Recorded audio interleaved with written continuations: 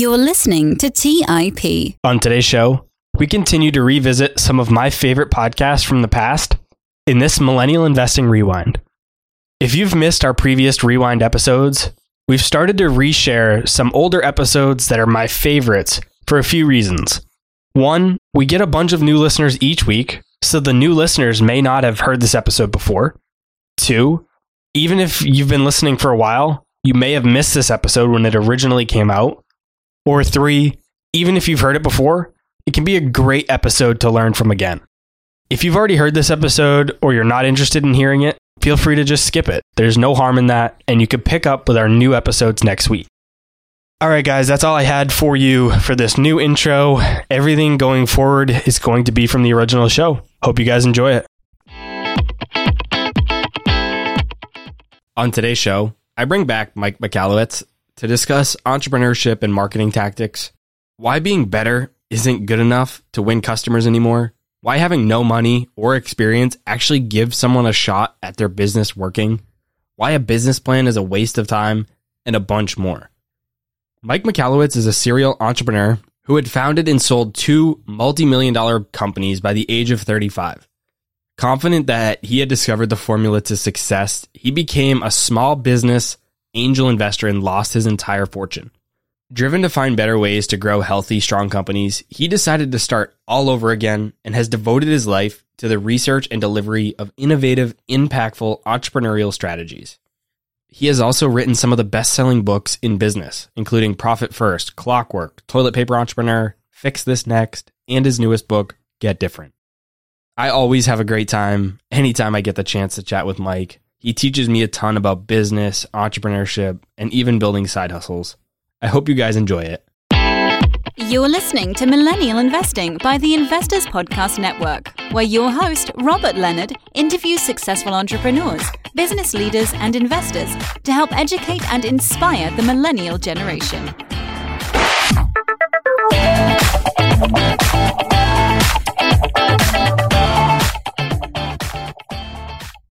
Hey everyone, welcome back to the Millennial Investing Podcast. I am your host, Robert Leonard, and with me today, I welcome back Mike Michalowicz. Mike, welcome to the show.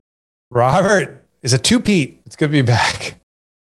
Your last episode on the show was number 43 for anyone that hasn't heard it yet and is interested in going back to check it out. For those who haven't heard it and might not know who you are, which I think they're crazy if they don't, but give us a quick rundown on your background, who you are, and how you got to where you are today.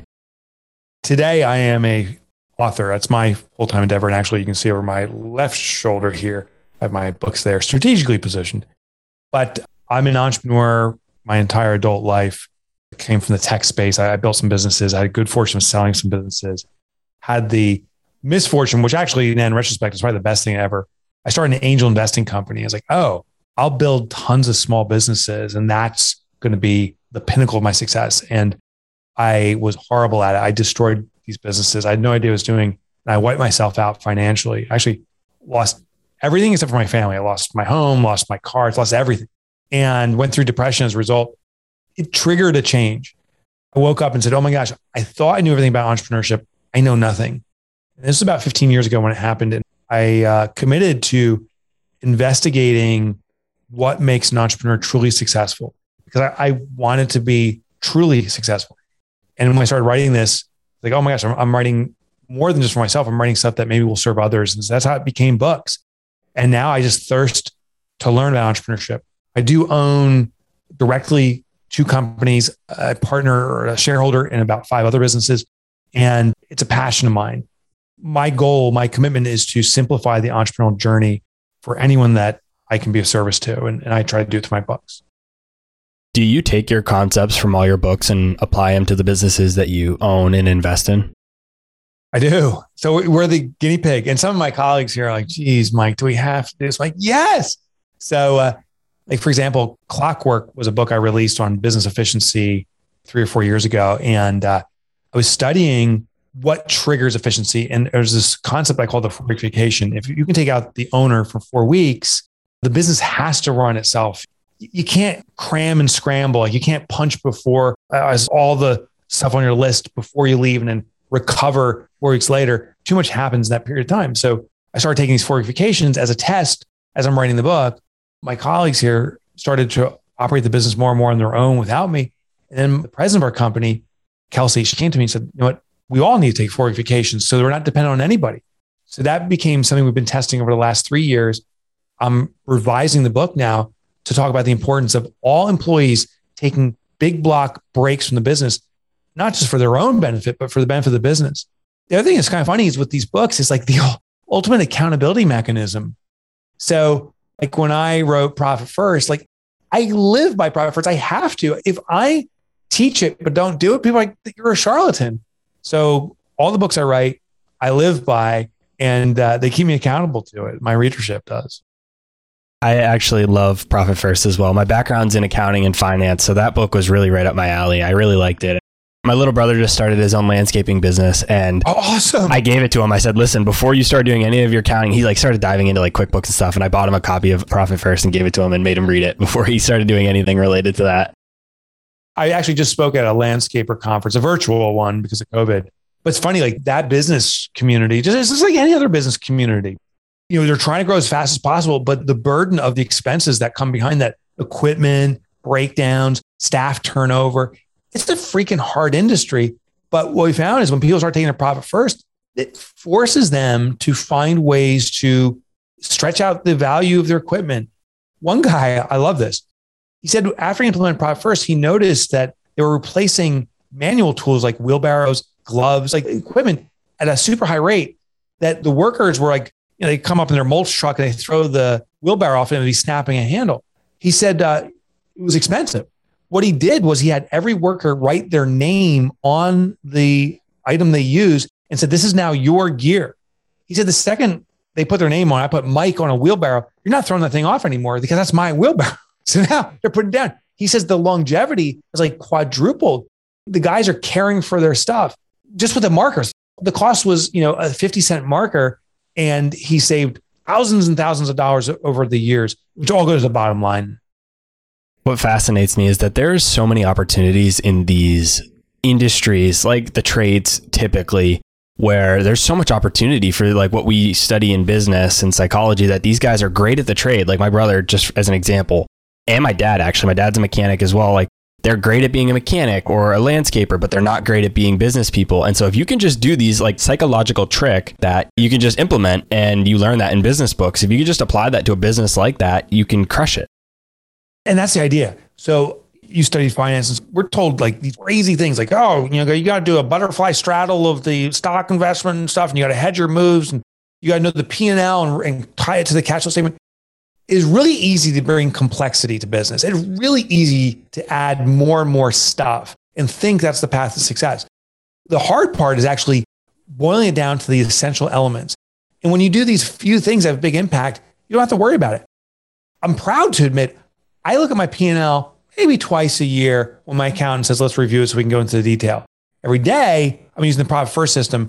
And of all his clients, and he's got a few hundred clients, I'm hands down the most profitable he has by a long shot. And he's like, Mike, I talked to you the least about the financials, yet you're the best at it. I'm like, because the financials in the traditional sense really aren't of service. They're more of a distraction for a guy like me. I know a few things, you know, I'm not a mechanic. I know how to market. So I'm like, I'm good at that. And I know the numbers are important, but I'm not going to read these financial statements. And I just found, you know, boil it down to the essence of what works. And I think that's true for all entrepreneurs. You don't have to do all the complexity. Just do the essential components that have big impact. You got to find out and know what they are. But when you do those few things that have big impact, you can get to the essence of what you're capable of, and your business will flourish. We're going to spend a big chunk of today's episode and conversation talking about your new book. But before we do that, there's a couple concepts, you know, one or two that we talked about last time that I think are really important. And so I want to talk about them again. And one comes from your book, The Toilet Paper Entrepreneur, where you wrote, never started a company before, struggling with little or no cash, have no experience, no baseline to judge your progress against. That's good. You actually have a shot at making this work. A lot of people think that no money or experience is actually a negative thing, but you're saying the opposite. Why does having no money or experience give someone a shot at their business actually working? Because necessity truly is the mother of invention. There was studies done by a guy named Northcote Parkinson. This is from the 1950s. He studied the use of resources and noticed an interesting phenomena. The more available a resource is, the more we consume it. His studies were mostly around time. And he noticed that the more time I'm given to do something, the longer it takes us to do it. And the less time we're given to do something, the more efficient we become, because now time is pressuring us. But this isn't true only for time. It's true for money and knowledge. So the more money you have flowing through your business, it's almost uncanny, but we spend so much more. So the lack of money forces innovative thought, forces us to think outside the box. And how do I get the same result without cash? And you find these remarkable solutions. Without experience, you can't fall into the complacency of doing what the industry does. You start breaking the rules. And it's the rule breakers who inevitably redefine the industry. They're the biggest winners. So the lack of those things make you the innovator. You actually are set, I believe, for the most potential for success because you're not going to become complacent. Have you ever read the book Power of Broke? No, I have not. Power of Broke, for anybody listening and you, Mike, who hasn't read it, I highly recommend you do. It's from Damon John, the shark from Shark Tank. It's such a great book. And it talks about the same idea of, the power of broke and having nothing and how that's actually a power for you. And there's a lot of people that talk about this. Gary Vee talks about how, if you're actually born into a wealthy family, your chances of actually building something successful is probably, you have the money and the resources, but you're not going to have the grit, and you're not going to, you're going to rely on the money to actually build the thing. Whereas you have to get creative if you don't have the money. There's another book I've been reading called The Comfort Crisis. And the whole concept of this book is as society evolves, everything is around comfort. You used to drive a car, there was no air conditioning. If you wanted cool, you rolled down the windows and you drove faster for the breeze. Heated seat, are you kidding me? But today that's like standard. These things are air conditioning and heated, all standard. And they're talking about the effect on our body, that our body is becoming less capable of protecting and serving itself. It's like, wow, this translates not just to our health, this is our business too. The more comfortable it is, the softer our business becomes and the less strength it has. So same point. As soon as this interview is over, I'm going to go on Amazon and I'm going to buy that book, because I've literally been thinking to myself over the last couple of weeks that I'm getting too comfortable. I'm getting too complacent, and, I'm not in that kind of mindset of where I'm quote unquote broke anymore. I don't have that power of broke anymore, and I'm noticing it in myself. And so I'm going to go read that book. Some interesting discoveries. Yeah. So it turned me on to some health things too. There's another book called Wim Hof, the author's name, but it's called the Wim Hof method. And it's about exposure to things that challenge your body, but how the body responds by strengthening it. Is he the one that does the extremely cold temperatures? Yeah. They call him Iceman. Yeah. So the cold temperature. So I've been trying different breathing techniques, cold exposure. But one example is just our own health and biology. Exposure to germs makes your body stronger in defending itself against germs. And one argument that I've heard in this book, Comfort Crisis too, is, as we spray everything, we wipe things down to kill COVID, we're killing everything. It's potentially weakening the immune system. Same thing in our business, right? The more money you come from a wealthy family, it weakens that strength system to defend yourself. And when the tough times come, you fall over and you're like, I need money, daddy. And it's not a good way to run your business. Have you come to any conclusions or revelations in terms of how somebody in that situation, whether they're super wealthy or if they've just had a little bit of success already, can kind of combat that? What can we do to get out of that rut? Yeah. So I think when the burns come, we need to earn that burn. What I mean by this is all of us are going to go through challenging times. If we go to wherever that crutch or resource is and that resource supports us again, we won't get the burn. All of us learn through the burn, which you must earn. There you go. That's rhyming. The most impactful point in my life was when I started that angel investing company, and I was totally full of myself. I was like, I know everything. I'm so freaking smart. And I lost everything. I had to come to my family and tell them we're losing our house. We lost it 30 days later. We had to liquidate our remaining assets to cover some core debt and start anew. It was horrible. And I was at a point where I was thinking, ask friends, try to borrow money, but I didn't. And I had to start fresh and rebuild myself up. And every micro achievement I had from that point forward and macro achievement, I look back upon, I'm like, wow, I started building confidence in myself. I did this for me and for my family and for us. I was able to do it. I actually built confidence. I think if someone savior came in and said, don't worry, here's your savior, I'd be extraordinarily grateful in that moment, but I wouldn't have learned to help myself. And I'd face that problem again. There's that song, that country song, when you're going through hell, keep going. When you're going through hell, keep going, because it builds this muscle and those problems will present themselves. But now your corporate or entrepreneurial immune system's there. I've had problems come my way and I've been able to adjust faster, more confidently because of what I've been through in the past. It's ironic. Those horrible times in our lives, I think in many cases, we actually cherish in retrospect for how it defines us and strengthens us. What about on the opposite side? What if you're actually doing pretty well? You're comfortable, you're actually making a little bit of money, things are going well. So you feel like you've lost that edge, you've lost that grit. How do you get that back? Is there a way to maybe simulate like being broke, or, what can we do to actually get that edge back? So I think we need to set an unaccomplishable goal. So I'm so blessed, and literally every morning I wake up with gratitude for this, to be experiencing the level of successes I've defined it in some regards, impact I'm having on the community, financial comfort, it's brought to my family, something even more valuable, the time comfort, the flexibility I have. I got to do what gives me joy. I'm a spokesperson for the work I do now. So what we're doing today is actually my primary job now, write books and talk about books. I love it. But I also realize at this level, I could just say, oh, let's just coast now. So I set an unaccomplishable goal. It's my life's purpose. It's actually on the wall here. But it says right there, it says eradicate entrepreneurial poverty on the wall. And I look at that every day. And it's my reminder that that's why I have deemed myself to be on this planet. I got to satisfy that goal. And there's 300 million small businesses that are struggling on this planet right now. People went in with their business having dreams of being financially free, of having personal freedom to do what they want when they want, but they can't because they're now beholden to the business they started to serve that dream. It really is a nightmare for them. And I think I have some formulas to help people fix that. I got to solve that. I haven't even scratched the surface of that. So every morning I wake up with actually growing vigor. I'm like, there's one less day in my life. As of yesterday, there's one less day I'm going to live now. I got to hustle. So I actually am growing energy around serving this purpose. And I think that's how you keep that grit. Have something massive as a purpose. However you define what a massive is. I'm not saying you got to serve millions of people.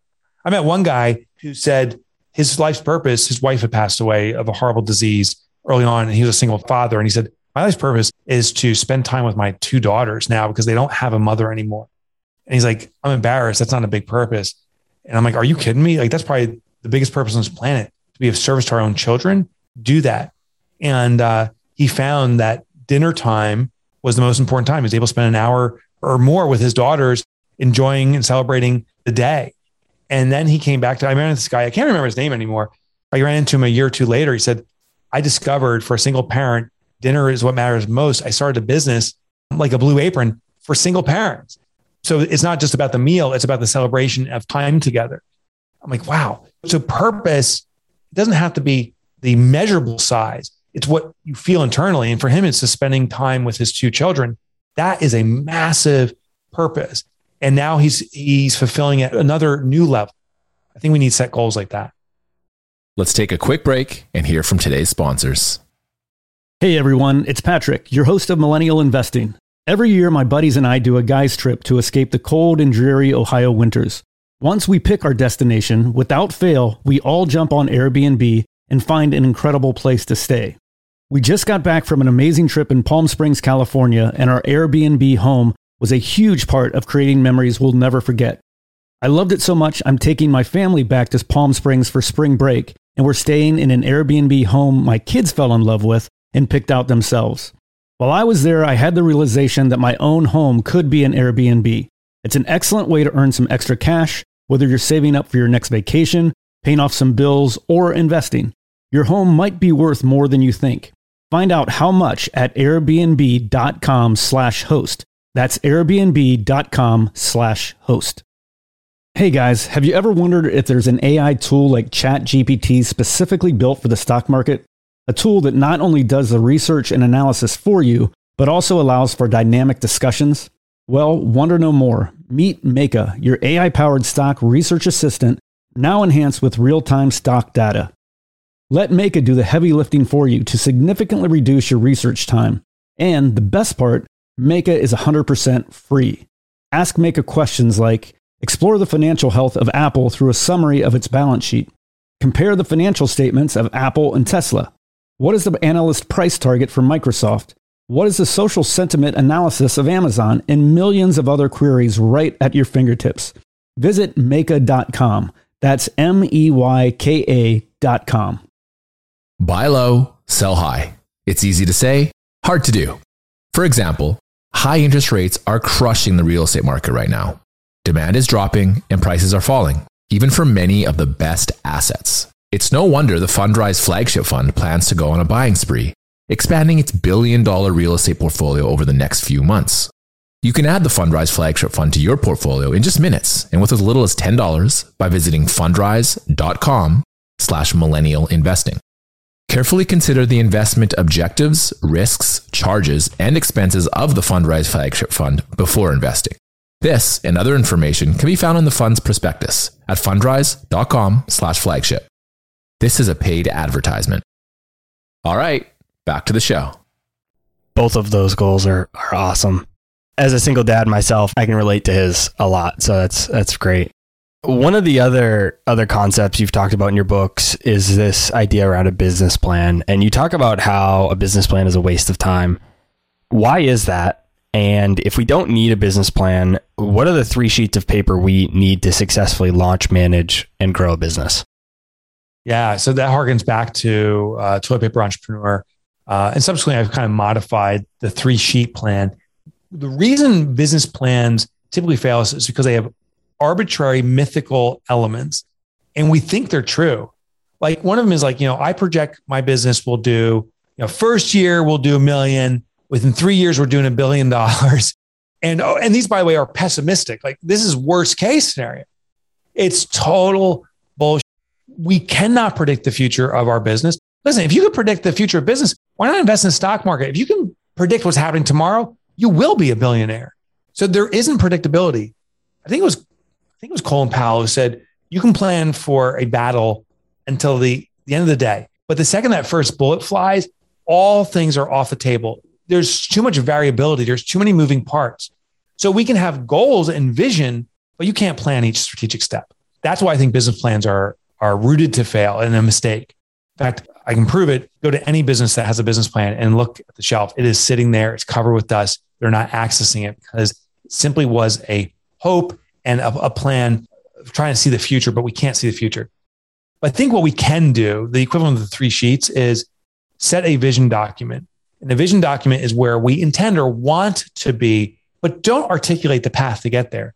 In fact, instead use a technique called tacking. I wrote about that in the Toilet Paper Entrepreneur. What tacking is a strategy used by sailors. You have a sailboat, you set an X on the map where you want to go, that island out there on the horizon, and you don't go at it in a direct line. In fact, you use a zigzag pattern because you go as best you can toward the island, but you need to capture the wind. You need to avoid obstacles like other boats, sandbars, catch the momentum, the current of the tide as it's shifting. And you use all this to move that direction. But after a certain period of time, maybe a few hundred yards, then you pull down the sail, you redirect it, you lift it again to go in another direction. And now you're zagging and you zig and zag. And sure enough, you get to that island by zigging and zagging to get there. That's what we need to implement in our business. We do 90-day planning. As of this recording, we're not 8 days away from quarter end. Our team is meeting to do our zag.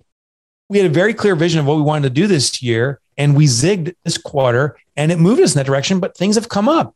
Some opportunities, some struggles. And so we're sitting down and we're going to plan the next 90 days out. We can do short-term planning. I think that's smart. What to do in the moment, in the near future. We can't plan out the entire future. So set a vision and then zigzag your way there. Tack. Whenever I think of a business plan or something along these lines of planning, I always think of that quote from Mike Tyson that says, everybody has a plan until they get punched in the mouth, right? I mean, you can have a business plan and then something goes wrong or off plan, and now what? It is such a great quote. And can you imagine taking a punch from Mike Tyson? Like my face would explode. When I see some of these YouTubers that are starting to box some of these guys, I know, I can't imagine. It's insane, but it is such a good visual because it's so visceral. That's what it is like in your business. It is like taking a Tyson punch. Like your face explodes. Hopefully you're conscious. at some point after taking that hit. And that's how we have to respond to our business. I think the greatest day for most entrepreneurs, honestly, is the day before they start their business. With these grand hopes, we're about to get into the ring with Tyson. We got this. And then you take that first punch and it's like, what the hell just happened? The greatest day for many entrepreneurs is the first day. And that's a shame because then they start losing faith in themselves. It becomes a grind. They become entrapped in their own business. We need to go back to that first day and just simply know that was a vision. Reset that vision. This is what our desire is. And then start doing the short-term planning and reactions to get there. Start zigging and zagging. Your newest book is called Get Different. And I want to talk about some of the important concepts from the book that I think people listening will get value from if they're trying to start their own side hustle, small business, even a startup. And the first concept is really the overarching idea for the whole book. But you say that being better than your competitors isn't enough because customers rarely care about better. Different is actually better. Why isn't being better enough to win customers? Yeah, because customers can't even see better. Imagine you and I had directly competing businesses. Maybe we both own a dry cleaner, for example. And I say, you know what? We're going to be the best dry cleaner in the neighborhood. I'm going to answer the phone in 2 rings. Any customer calls, we answer the phone within 2 rings so that they can get whatever information they need. And you say, we're going to be the best dry cleaner. We're going to answer the phone in 1 ring. Unequivocally, you are better. Measurably, you are better. But the question is, does the customer even notice? And the answer is no. They don't. Of course, they don't notice. We can look at our businesses right now, any of us, our own businesses, and say, we got better credentials, we have better experience. You can go through the list of all these ways that you're better. But the customer only notices a few things. And the most common thing they'll notice is the exception. How are you different? Here's an example. My first company was in computer system setups. I was the computer guy. And I was better than my competition in so many ways. The credentials we've achieved, the type of deployments, network setups we did, and all this great stuff. And there were dozens in my immediate area that were doing computer services and regionally hundreds, if not thousands. And we would compete. It was a slog every day. When you do a proposal, you're competing against 5 or 6 other companies and so forth. And then one day, one computer company came into town and they kicked my ass to Sunday. They did with all of our competition too. The company is called Geek Squad. And what Geek Squad did is they threw on these uniforms, these flood pants, tape around the glasses, and these little narrow ties. And they pulled up in their Volkswagen Keystone Cops vehicles. And customers went crazy over it. The reason they did is because it was different. Who doesn't want a geek superhero fixing their computers? It was something that was different. Myself and all my contemporaries, we put on our suits, admittedly a little bit too large, shoulder pads sticking out. It looked like a scarecrow, to be honest. Me and my contemporaries were scarecrows, and all of a sudden, in comes a geek. And they dominated. Today, Geek Squad, which sold to Best Buy, is at a $1 billion valuation with Best Buy. Massive. My company didn't do that. And even though I could argue I was better, and I still could argue we were better, technically, superior to Geek Squad, they were superior in being different, and different wins because customers notice. I love that story. I think there's also this piece of everybody has a different opinion on what's better. You have measurable things, right? The phone calls, if you pick up on 1 or 2 rings, obviously 1 is better, but there's a lot of things like some people might think a product is better just because it has a lower price, or they might think it's better because it has a higher price. Or, there's a million different things that could define what is actually better for a product or service, and everybody is different. Correct. And the challenge is we see the trees. We're in the forest. It's our own business. The customers are outside that. They see the forest. We have 2 radically different perspectives. It is so obvious to us why we're better. The customer only knows about 0.01% about our business. And it's that 0.01% that matters. So when I say be different, I'm not saying be different in everything. I'm actually saying be the same in everything. Just pick that one thing that's undeniably noticeable. And often, actually almost always, it's in the marketing, because no one has experience with your business until they experience your business. So therefore, the only experience they'll have with your business prior to experiencing your business is the experience they have with marketing. Marketing is your front door for your business. If everyone's front door is black, paint yours red, because that's the door that'll appeal to you. In fact, in the book, I talk about that phenomena. I say, imagine you walk into a room and there's 500 people in there and everyone's wearing a gray suit. And one of those people is actually your soulmate. It is your ultimate connection. How do you find them? Well, you'd have to just go through people for hours and hours interviewing to find your soulmate. And honestly, we probably even give up 20 hours into it's like, this is not worth it. This is your soulmate we're talking about. It's not worth it. Now imagine one person in that whole group is wearing red. And I'm thinking, okay, your soulmate somewhere in here, start the interview process. Well, there's 499 gray suits. There's one red suit. Chances are you're going to go to that red suit first. You're not going to just go randomly through it. They may not be your soulmate, but the fact that they distinguish themselves, draw you in to identify and start there. That's the power of differentiating ourselves. It makes it very easily sequentially in a person's mind where to get started. Start with the thing that stands out. It's most likely what you want. Even if it's not your soulmate, that's where we're going to get started. Why do most businesses' marketing plans fail? Is it because they're wearing that gray suit or they're just painting their door black too? Yes, and planning implies commitment. That Colin Powell, statement where he said, anyone can plan for a battle, but the second that first bullet flies is outside the window. A marketing plan is a commitment. And when it fails, most people say, I guess it didn't work for me. Plans like, I'm going to do Facebook ads. Everyone else is doing Facebook ads for 10 grand. I'm going to do 10 grand. I can barely scratch that dough together, but I'm all in on this. And you do it and it fails. It's like, well, Facebook's not for me. And this was so costly. I'm never going to market again. And we give up. The word plan implies commitment. And I think that's a grand mistake. I think we need marketing experiments. Experiments implies testing. There's actually an expectation for failure. There's an expectation and experiments to learn from failure. So marketing experiments is what we should do. These are very low cost, low dollar, low time investment efforts we make to see how our community responds. Something out here, and if we get a little traction, then amplify and improve that. If it doesn't work, great. Now we know that little thing that didn't work. Let's try a new variant or a whole new thing altogether. So plans are risky because we think it's an all in or all out. Experiments is a learning process. One thing that I actually tend to talk about quite a bit is copying someone else who is doing what you want to do and is having success with it. I even hear some marketing influencers or gurus say that they go into the Facebook ad archives to look at what their competitors are running for ads. But I think you feel a little bit different about this strategy. So why does copying best practices from your competition almost guarantee your marketing will go unnoticed? Yeah. So here's the big risk is there is a process in every brain of humanity called habituation.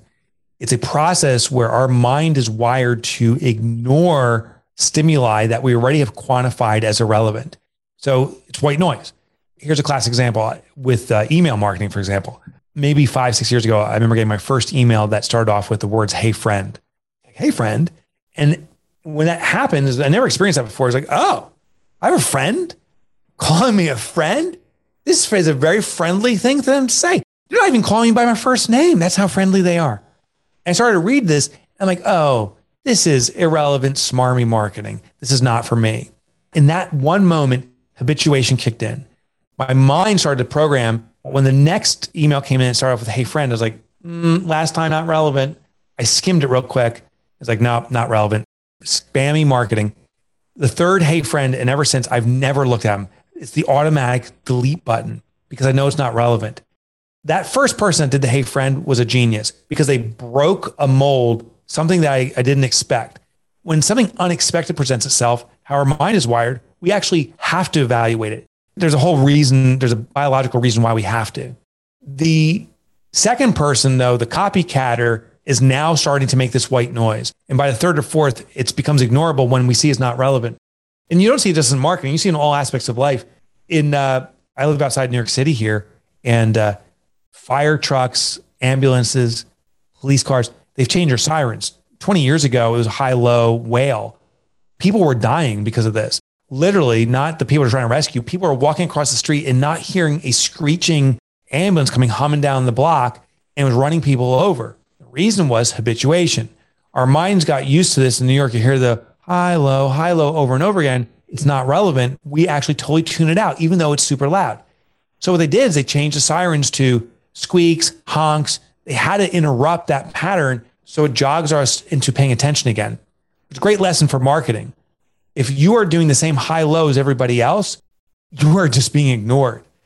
If you are the first one to introduce something new, a new flavor to your community, something they haven't experienced before, they have to pay attention and you'll capture them. So I think the great lesson in what the competition is doing is when you see a pattern that other people are replicating, that's the one pattern you should break. Other than just that tagline to not copy of "Hey friend," what else made those emails spammy? And how do we make sure that our marketing isn't spammy like that? So there's actually 3 stages of effective marketing that I found in my research and I put into Get Different. I call it the DAD framework. It's an acronym, DAD. And these 3 elements need to be checked off to be successful. First of all is be different. I'll lay out the 3 elements and I'll give you an example of how I did it. So first, be different, meaning break through the white noise.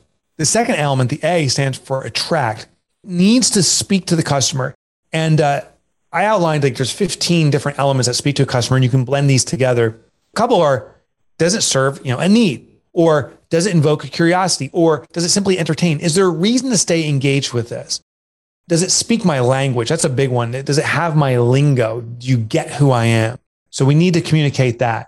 A lot of these spammy ones say, I'm on my private jet. You can have a private jet too. I'm like, first of all, I give a shit about a private jet. I don't want a private jet. And you're bullshitting me. You don't have a private jet. So don't lie to me. You snuck onto a tarmac and took a picture there, pal. There's instantly a disconnect. These marketers often put themselves in such a superior position and put the recipient in such an inferior position. Now, if anything, it'll maybe invoke jealousy or envy, but it's not going to evoke connection. So that was one of the elements. They failed to do what's called the attractor factors. And then a lot of these marketing don't have the last D, which is direct. Direct is a specific call to action, and this is the key, that is reasonable and safe. A lot of them are too big of an ask or they're too ambiguous. They're not clear. So tell the person what to do and be very clear, but it's got to be safe. Like if you were looking to buy a car, you come into my car lot and I'm like, hey, give me $100,000 and find you your dream car, Robert. Who are you? Forget it. But if I say, give me your cell number so I can send you pictures of our inventory and we can find your dream car that way, and you're more likely to comply because it's a reasonable ask. Now I'm moving you toward the final transaction where you'll get your dream car and I'll get my commission.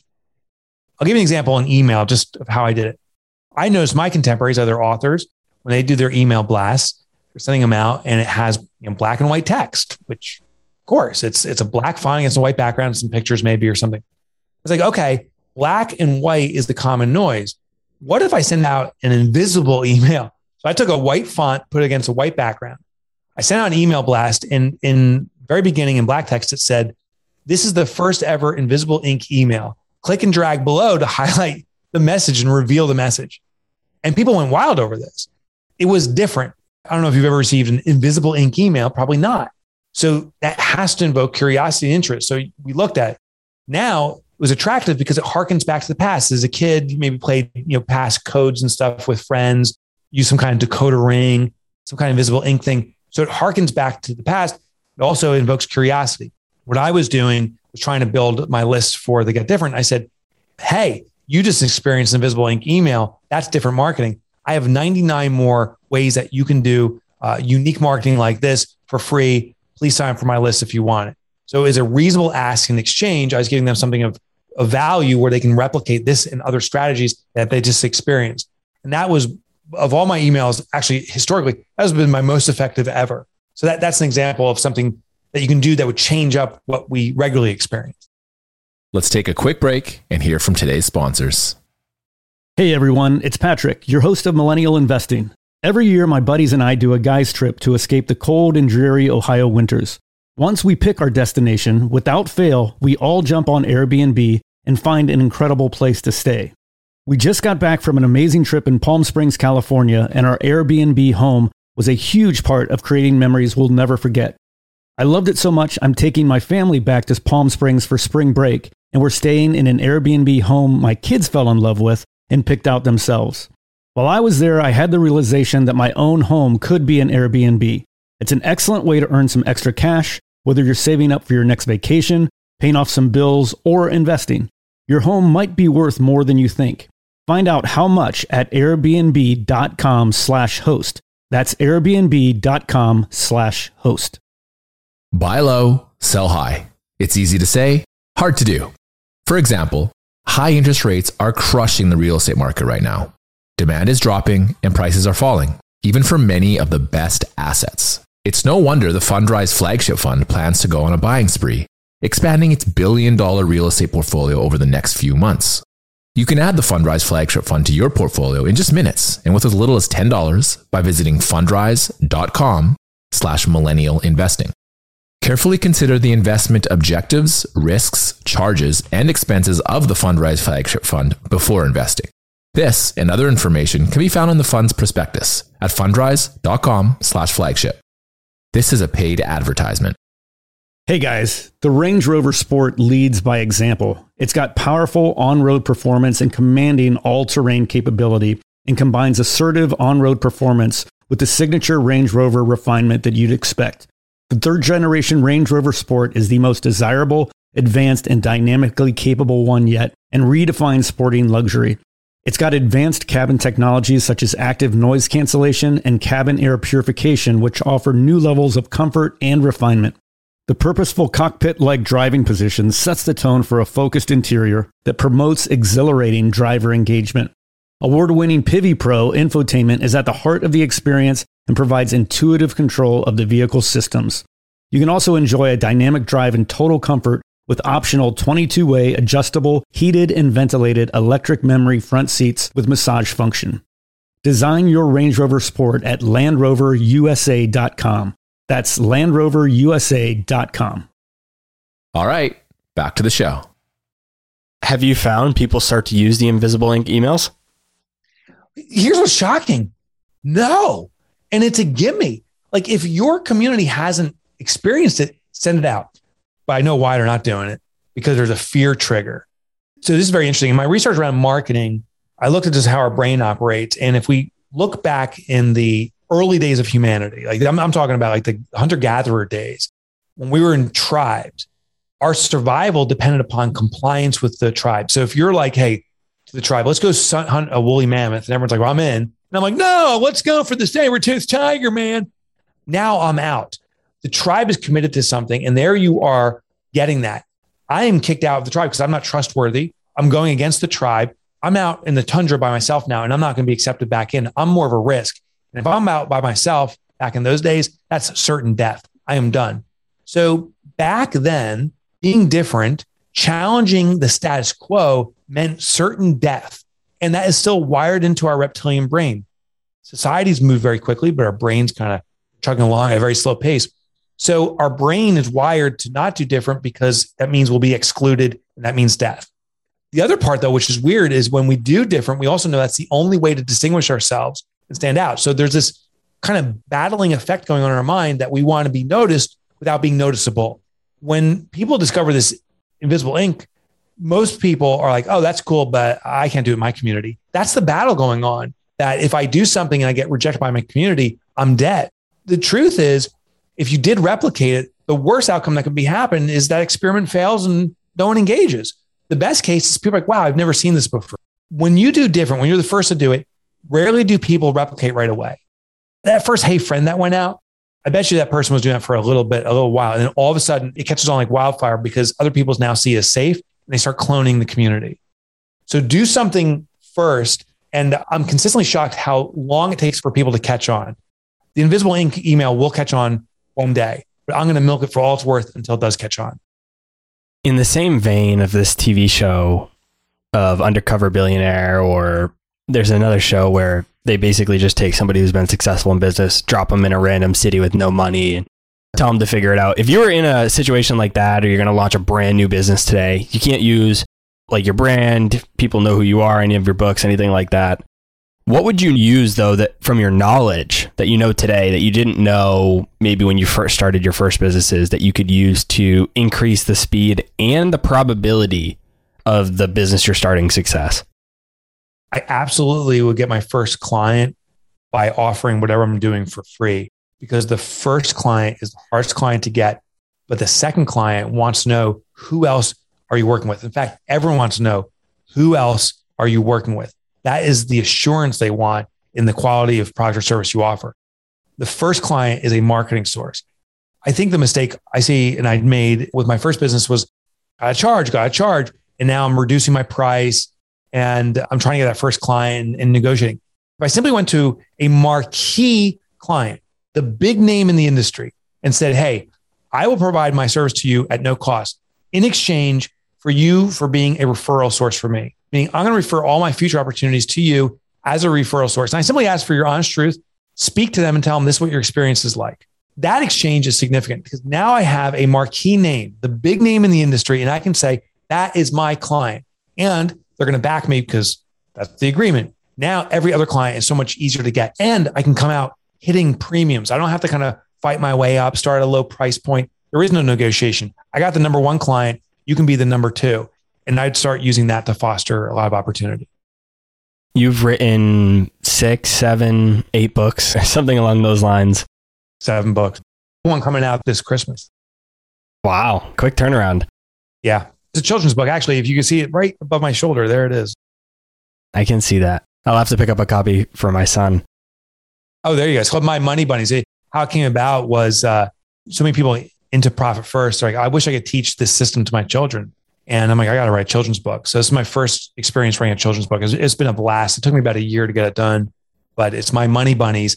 And it's a very simple and hopefully extremely fun way of implementing a Profit First like system in your personal life as a kid.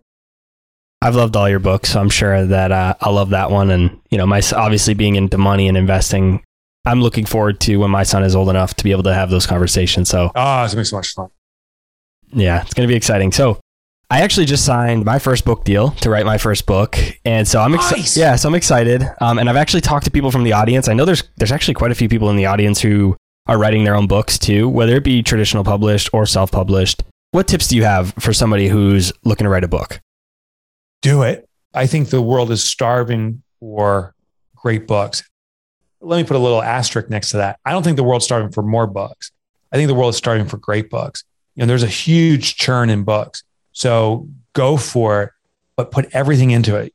You know, put your soul into this book. And my other tip is give it all away. I think one of the fear people have is when they write a book, if you give everything away, every ounce of your knowledge, you'll never get an opportunity beyond the book itself. But here's what I've experienced. I put every ounce of my knowledge, hopefully presented as concisely and effectively as possible in my books and as entertainingly as possible in all my books. And I found there's 2 types of readers. There is a community of do-it-yourselfers, and that's the 99% community. Like, most people are reading books simply because they are seeking answers. They are your best marketing force. If you put everything you know in your book, that community will tell other people saying, this book has all the answers, and they will perpetuate the marketing. 1% of the readership reads a book and says, now I found my source. I don't want to do this, but I know this guy knows how to do it. And they come to you for more. Because I put everything I know in Profit First, everything I know in Get Different, we have an unbelievable amount of people calling and saying, I just want to do this book, but I want to do it right. So I want you to do it for me. So it's built businesses behind it because everything's in it. And the vast majority that's already shared are people just perpetuating the concepts because they're doing it on their own successfully because everything's in there. So put everything you know into it. And the likelihood of success, I think, is a multiple over cutting a book short.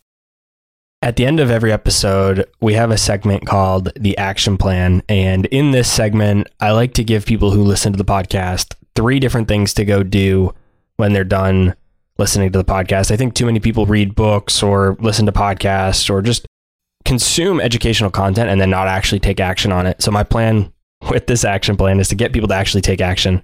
And so the 3 things are a principle or habit to implement in their life, a book they should read, and then the very first step or action they should take when they're done with this episode. So first one, Mike, which habit or principle do you follow in your life that has had a big impact on your success that not enough people do, but should? Random acts of kindness, hands down. Actually, just yesterday, I just went around our community and was just picking up garbage for an hour. And here's what's the power of a random act of kindness. It feels good doing it.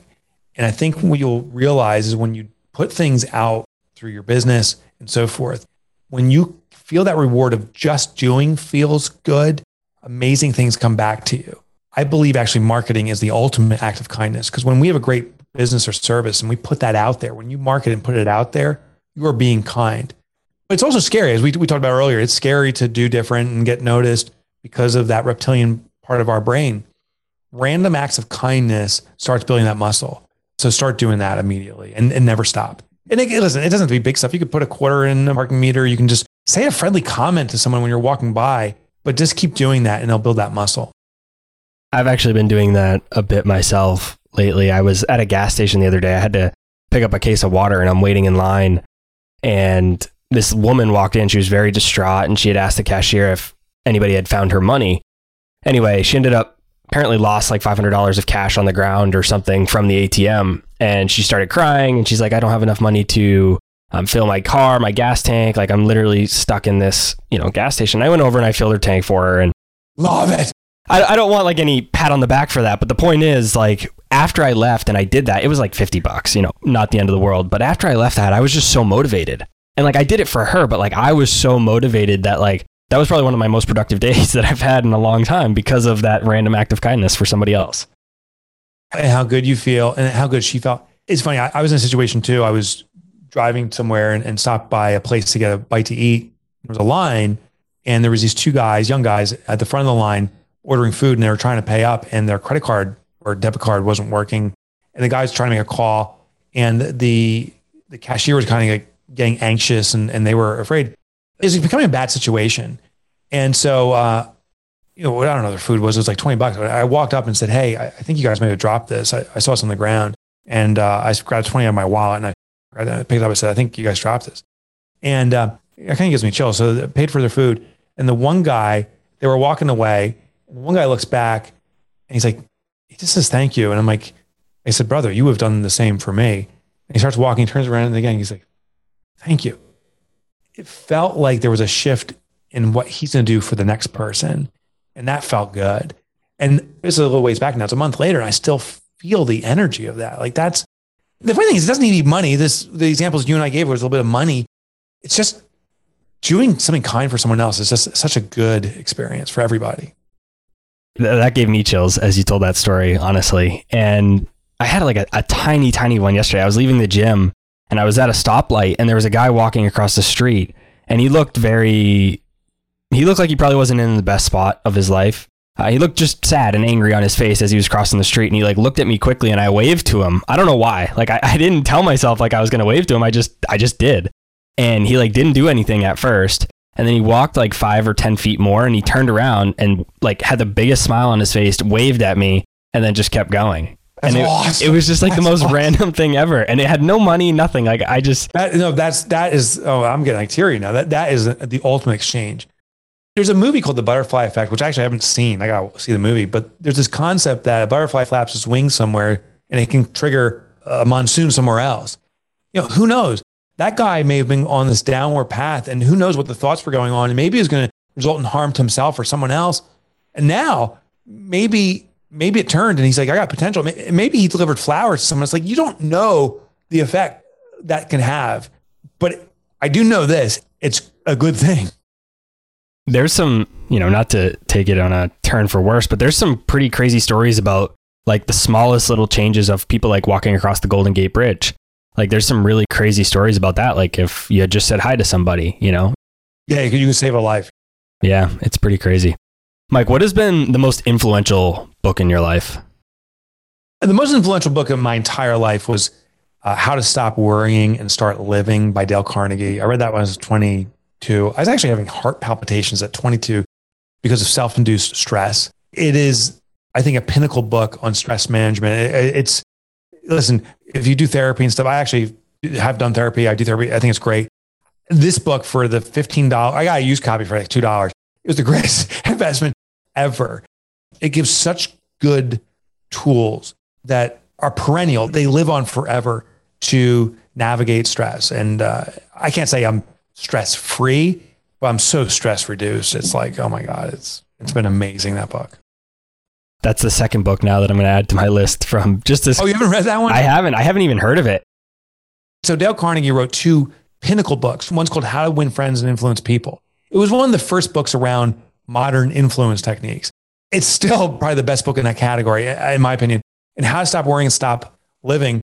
It gets a little old Englishy because this book is now almost 100 years old, but man, it just works. I think a lot of Anthony Robbins' work and more modern stuff was all based upon Dale Carnegie's work. Yeah, Warren Buffett actually says that Dale Carnegie's How to Win Friends and Influence People is one of the most important books in his entire life. Yeah, that's probably top 5 for me.